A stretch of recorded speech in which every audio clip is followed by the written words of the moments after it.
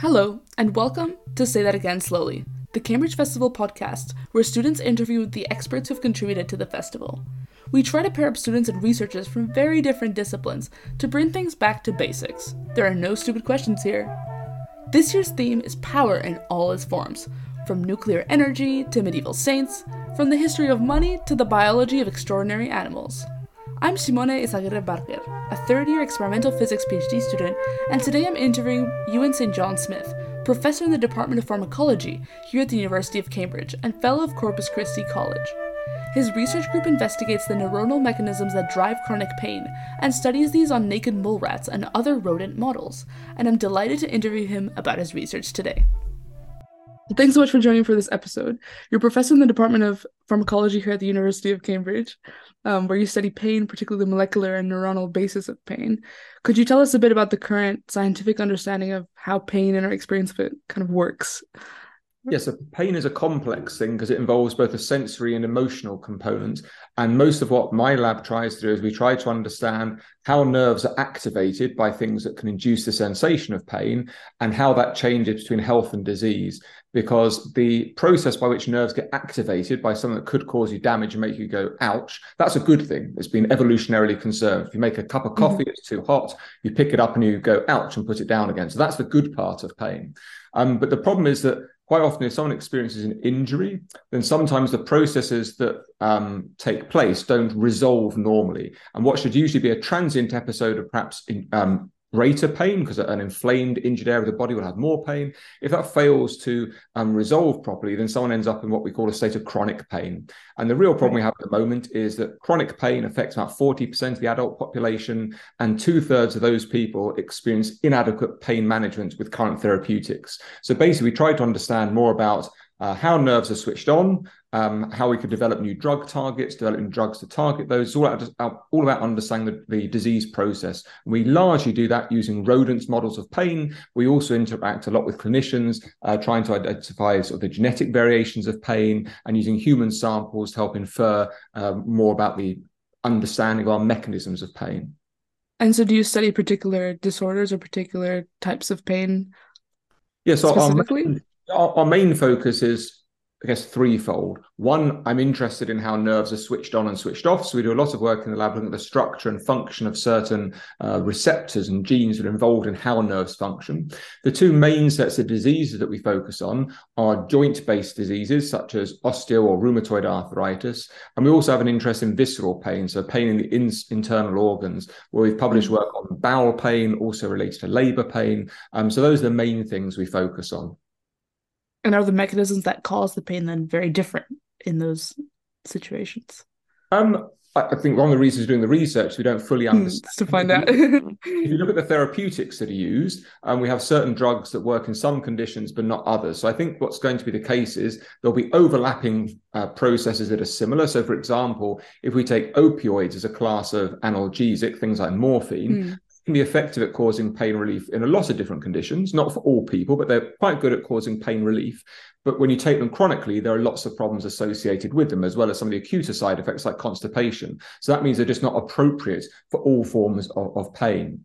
And therefore, I think there'll be things like that you can do which target pain in general, but there will be distinct mechanisms underpinning different diseases. And so if we look at, say, rheumatoid arthritis as a condition, the treatment of that has been revolutionized in the last 20 to 30 years by drugs that target disease mechanisms. And I think that's what we're looking for in treating a wide range of diseases and different chronic pain conditions, is understanding what's particular about that condition rather than assuming that all conditions are going to be the same. Mm-hmm. And do different people have different response? I mean, I assume that what you said before, that different people are affected differently by different types of painkillers and drugs. Is that then linked to how different people kind of manifest that disease or how it unfolds within their body? Yeah, so we do a lot of work in the lab using rodents, which is great because they're all very, very similar. The problem with humans is there's a great genetic diversity. They've all had different life experiences and all sorts of different things. So when a patient presents with condition X, aged 45, no two people are going to be the same. So we know from the genetic side of things, there are certain genes where if you get certain variations, you can have people who have no pain at all. Certain people have heightened pain, and this can affect also the drug response. So yes, the genetic variability in humans is one factor, but there's lots of other things that can affect how someone will experience a syndrome and how they then react to whatever is going on. If we think about, if you measure pain in humans, quite often something you're asked is to rate on a scale of 0 to 10, how painful is this, where 10 is the worst pain imaginable. And of course, how you rate that will be based on, well, what's your life experience of pain? Perhaps you need to go higher, and then you might change your ranking. So it's a very difficult thing to think of. We all know what pain is, but everyone's experience of pain is going to be very different. Mm-hmm. And so let's talk more about these rodent models that you were talking about, because your lab works primarily with naked mole rats, right? I wouldn't say primarily. We work a lot with naked mole rats. So we use mice a lot because mice models of different pain conditions are well developed. And also we've got the ability in mice to edit their genetics. So there's lots of different transgenic mice where genes have been either switched off or manipulated in a certain way. So they're really useful as a tool. But the other rodent that we use a lot, as you said, is the naked mole rat. So this is an organism that evolved in Africa, and it's very unusual in terms of its pain sensation, in that it doesn't experience certain stimuli as causing any pain at all, and also has a blunted pain response to other situations. So what we try to do is compare the unusual biology of the naked mole rat in terms of pain and some of its other biology, compare that to the normal biology of a mouse or a human. And if we can work out what makes the naked mole rat so unusual, we hope to understand more about the normal biology of humans.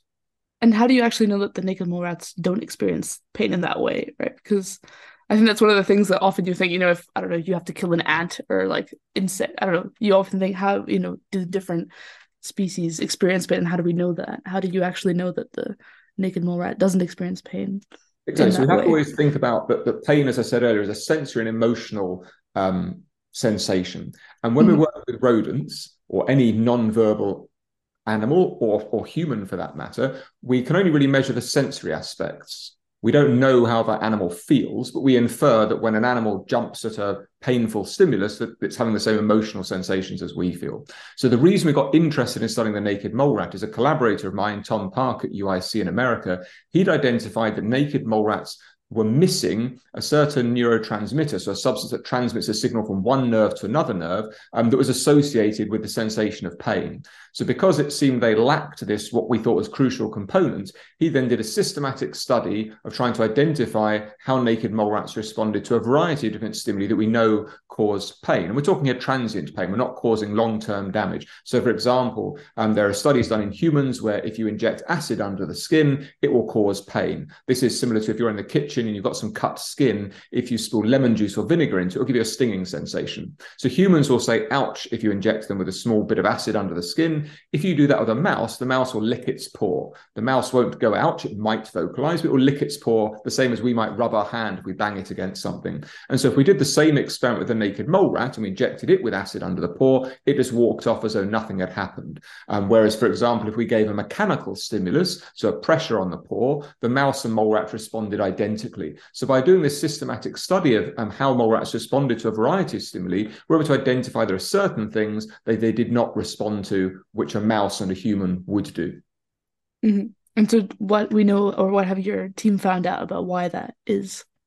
So there's different explanations for some of the different bits of biology we observed. If we consider the lack of acid sensitivity in the naked mole rat, this turned out to be not No, okay, let's go back a step. The reason nerves are switched on when you expose them to acid is that there are proteins at the end of the nerve terminal that are activated by acid, and that sends a signal off to the spinal cord.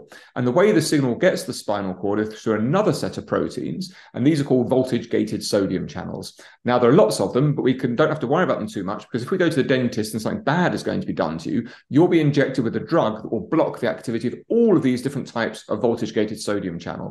What that means is it means that when your nerves are activated by the dentist drilling or burning out a nerve root, the nerve will be activated, but the signal can't be transmitted.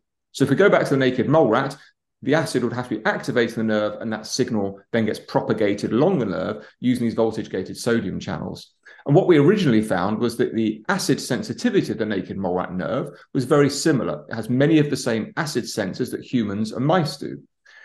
However, one of those voltage-gated sodium channels that are critical for sending that message along the nerve, it gets inhibited by acid in a similar manner to how a local anesthetic inhibits voltage-gated sodium channels in general. And we were able to identify the one particular voltage-gated sodium channel that was inhibited by acid, the genetic variation that was present that could account for this difference. So for the acid insensitivity, it's a variation in one voltage-gated sodium channel that means acid acts like an anesthetic rather than an activator of their nerves. And so that tells us something about how acid sensation works in humans, because that tells us, okay, that one particular voltage-gated sodium channel must be important in the acid pain pathway. So that's what I meant earlier on when I said that by studying the extreme phenotype of this animal, we can work that back to try and understand more about normal biology in the human. And so then how does it then translate to, because you were talking about different types of diseases and how we might understand how we experience pain and, when we experience that type of disease, then using that information to develop new types of drugs and new types of treatment. Is there a situation in which you found something in your animal models that then gives you like a new pathway to treat existing conditions? So if we take that example of the naked mole rat and this genetic variation in this one particular voltage-gated sodium channel, at a similar sort of time, people are identifying mutations in this gene in humans that either cause them no pain or lots of pain. And also people using transgenic mouse models where they manipulated this ion channel were finding similar things. So at a similar sort of time, there's information coming from human genetic variations, mouse transgenics, and then this weird naked mole rat, all saying, hey, look, this ion channel is particularly important in certain pain pathways. And although we aren't directly involved, there are now drugs in phase 3 clinical trials targeting this one particular voltage-gated sodium channel. And what could be really important is that this voltage-gated sodium channel is almost exclusively expressed, so present, in those nerves that are responsible for detecting painful stimuli. So if we think about the local anesthetic I mentioned earlier at the dentist, that blocks all sorts of voltage-gated sodium channels on all types of nerve fiber. And that wouldn't be practical for providing pain relief to the whole individual, because you'd be numbing their ability to feel everything and anything, which of course could be dangerous. So the advantage of blocking this one voltage-gated sodium channel is it's not present on those nerves that are involved in detecting light touch, for example. Mm-hmm.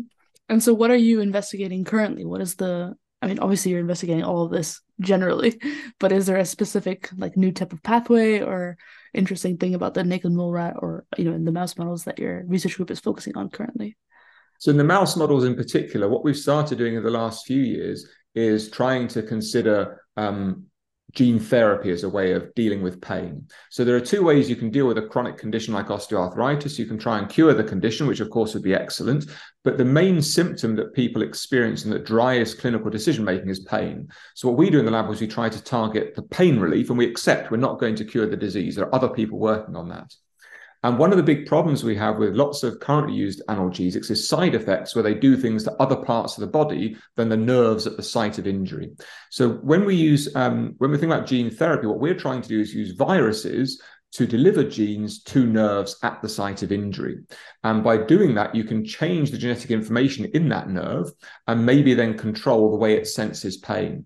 And so we've done some studies in mice using a few different forms of viruses that deliver a certain form of gene to these nerves that innervate just the knee, so that we only end up in a situation where we modulate their activity. And although this might seem a bit far-fetched, it's actually not that dissimilar an idea to what already happens with people with arthritic conditions. So if, for example, you have osteoarthritis, you'll have swelling of the knee joint, and every so often you'll probably have to go to the rheumatology clinic and they'll suck out your synovial fluid in your knee joint to relieve the pressure, and they'll give you a steroid injection into the knee to dampen down the inflammation in that knee joint. So what we're thinking about is, well, you could do a similar thing, but rather than injecting a steroid, which is very non-specific, you could inject a viral vector that targets the nerves innervating the knee and manipulates their activities. They're no longer causing the same sensation of pain. So we've done this in a few different ways in mice, and that's the technology we're now looking to try and modify it to make it ever more specific as a way you might be able to treat people in a more specific, targeted fashion. And how do these genes actually get like activated into because I imagine if you're delivering some genetic material with, using this injection even locally, then how does that then translate to modifying that? So what the viruses do that we use is there are different types of virus, and the virus we use is very, very good at infecting sensory nerves. So it doesn't really affect the other tissue. So you inject this virus into the knee joint, and it gets taken up by the nerves that innervate that joint. And the virus we've manipulated so that what it does is it encodes another form of ion channel within that nerve. And that ion channel is just sitting there at rest doing nothing, but we can then administer a substance to the mouse that is inert, doesn't have any effect on the entire animal, other than this new ion channel we've put into the animal, and it causes those nerves to be switched off. So it's a way that we can make the body respond to a substance that it wouldn't usually respond to, but in a very restricted fashion to enable pain control. So you're kind of like hacking the knee, kind of. Yeah, that's the idea. We're hacking the ability of how that nerve works. Mm-hmm. And so then, in terms of how you actually carry out this research with all these different rodent models, like how do you actually investigate these neural pathways and so on? Do you have to do, like, I don't know, like little MRIs on them, or I don't know, how do you actually detect what's going on inside the sensory kind of networks inside these animals?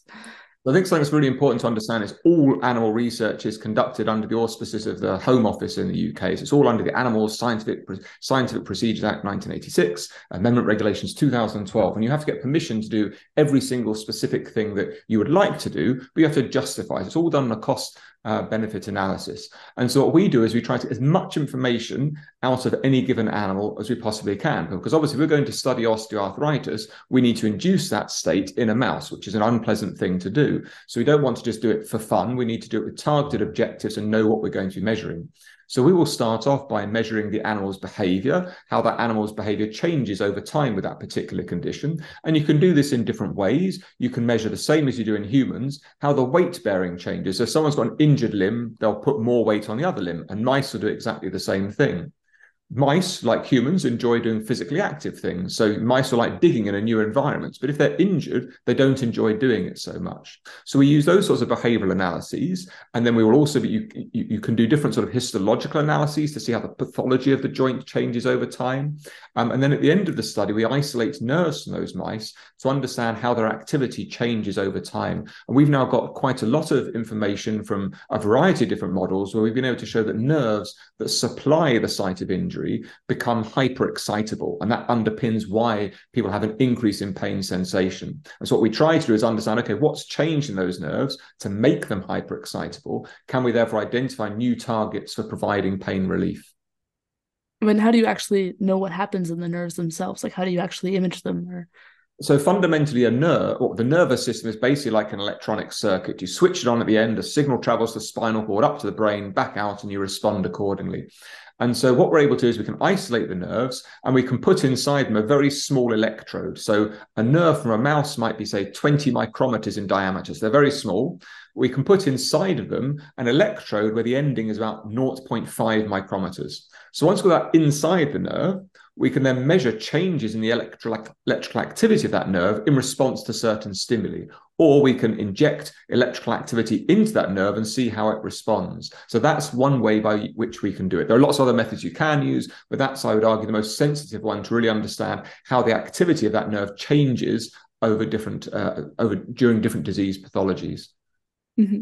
And so then, besides the fact that the naked mole rats, don't experience pain to the extent to which maybe these other rodents do, they also have a lower rate of cancer. Is that correct? There's other like interesting biology that they present. They're very bizarre animals. So if you look at humans, basically any human born after 1960, there's a 1 in 2 chance of developing cancer during our lifetime.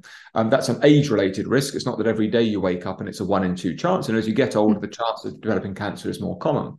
And naked mole rats have a much lower prevalence of cancer. So there are a few cases identified, but basically they don't really seem to get it very frequently. To put that in contrast to mice, just like humans, get cancer at about sort of 50 to 60%, whereas naked mole rats, there have been a few cases, but it's very much a lower incidence. And so again, what we try to do is study processes that might explain the cancer resistance of the naked mole rat. And if you could do that, you might be able to identify new targets for either preventing or treating cancer in humans and other companion animals like dogs and cats and so forth.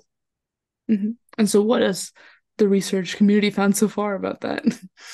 So it's a really interesting but controversial area. And I think one Right. of the problems is if we compare it to other areas of research, there are very few groups working with this unusual species because they're much more difficult to look after than, say, mice or rats. So one of the first theories put forward was that naked mole rat cells would just be very resistant to the process where they would go from being a healthy cell to becoming a cancerous cell. But my group, in collaboration with others, was able to show that no, actually, naked mole rat cells can undergo this process just like mouse and human cells can. So we don't think there's anything particularly unusual about naked mole rat cells being just resistant to ever developing cancer, but it must be more how an individual cell, when that event occurs, is dealt with differently within the naked mole rat's body. And there's a lot of work ongoing at the moment to try and understand, is it differences to do with the immune system? Does the naked mole rat cell, just the naked mole rat body, just recognize these odd cells and somehow get rid of them more quickly? But we really don't know. We're doing a lot of work to try and find out. But I think it's still safe to say that the jury is out there at the moment. Mm-hmm. And so it's quite interesting that what you described as almost like a serendipitous finding about how these naked moles responding to stimuli has then opened up all these different ways of thinking about pain and how to study it. Do you think that there's other kind of animal models or other systems out there that we could maybe in 10 years time we'll be talking about some other animal and how it specifically interacts with pain? Yeah, I think there are lots of extremes of biology which are very exciting. And if we think about the fact that in the past few years, because of the COVID-19 pandemic, virtually everyone in the world has probably experienced one, if not very many, PCR tests to detect, have you got the virus or not? And the only reason that PCR works is because people were studying bacteria that were isolated from Yellowstone Park in thermal vents. So these are bacteria that were living quite happily at very high temperatures. If you're going to live at high temperatures, that means you have to have enzymes that can be resistant to being degraded at high temperatures. But if you're running at high temperatures, you can do things very quickly. And so the reason that PCR is great is because you can run reactions very, very quickly because we isolated this one enzyme from this one bacteria that's able then to do this process much more rapidly. And that, I think, demonstrates what you can learn from studying an extreme biological event. In terms of pain research, there are some other very interesting organisms out there. One that I'm particularly fascinated by is the grasshopper mouse, which has evolved a relationship with the bark scorpion. Well, it's a bit of a one-way relationship because usually bark scorpions sting, and the venom usually switches on one of those voltage-gated sodium channels I mentioned earlier to cause pain. But in the grasshopper mouse, it's evolved a different voltage-gated sodium channel to be switched off by this venom. So when the bark scorpion attacks the mouse, it doesn't care. It carries on attacking the scorpion, wins, and that's why it can live off these bark scorpions. And again, by studying the group that works on this, we're able to identify how that venom targets this one particular ion channel. You can look at the structure function. You can then look at developing drugs that might be able to target that to switch it off to cause pain relief. So that's just another example of the sort of thing that might be spotted by just studying natural behaviors. Mm-hmm. And so you talk a lot about these different pathways, these different ion channels. Like, how many are in the body, like, orders of magnitude wise? Is it just every single possible, pathway that could exist for a particular molecule has one of these networks, or are there some generic ones? It depends. If we think about how nerves are switched on by stimuli that can cause pain, there are a huge variety of ion channels and some other sorts of receptors present at the end of cells. Some of these are very specific. So if you think about eating hot food and spicy food, and the reason it tastes hot is because it's got chili peppers in it, maybe, and that contains capsaicin. The more capsaicin present, the hotter something will be. And so capsaicin only activates one particular ion channel. And the reason it tastes hot is because that ion channel is also activated by heat above about 43, 44 degrees. So there are some things which are very specific like that, but there are other substances that are detected by a wider variety of ion channels. So, for example, acid activates a wide variety of ion channels and receptors in different ways.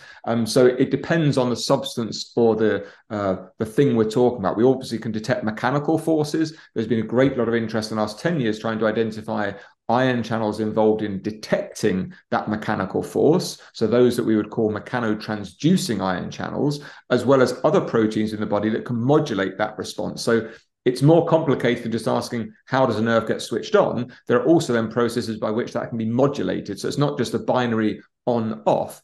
It can also be adapted under different circumstances. And that's one of the reasons why, I don't know, if you're running and you fall over and hit your knee and it becomes red and inflamed and everything becomes more sensitive, one of the reasons it becomes more sensitive is that your body releases all these inflammatory substances that change the properties of lots of those ion channels that yesterday were detecting heat at like 43 degrees, but their sensitivity has now changed so that maybe it's being activated at 38 degrees. So this changed the sensitivity of the system. So that, at least when I try to stand back and be objective about things and I ignore the chronic pain side, it's just an absolutely amazing system to work in, and you understand the evolutionary sensitivities or pressures that led to the system developing.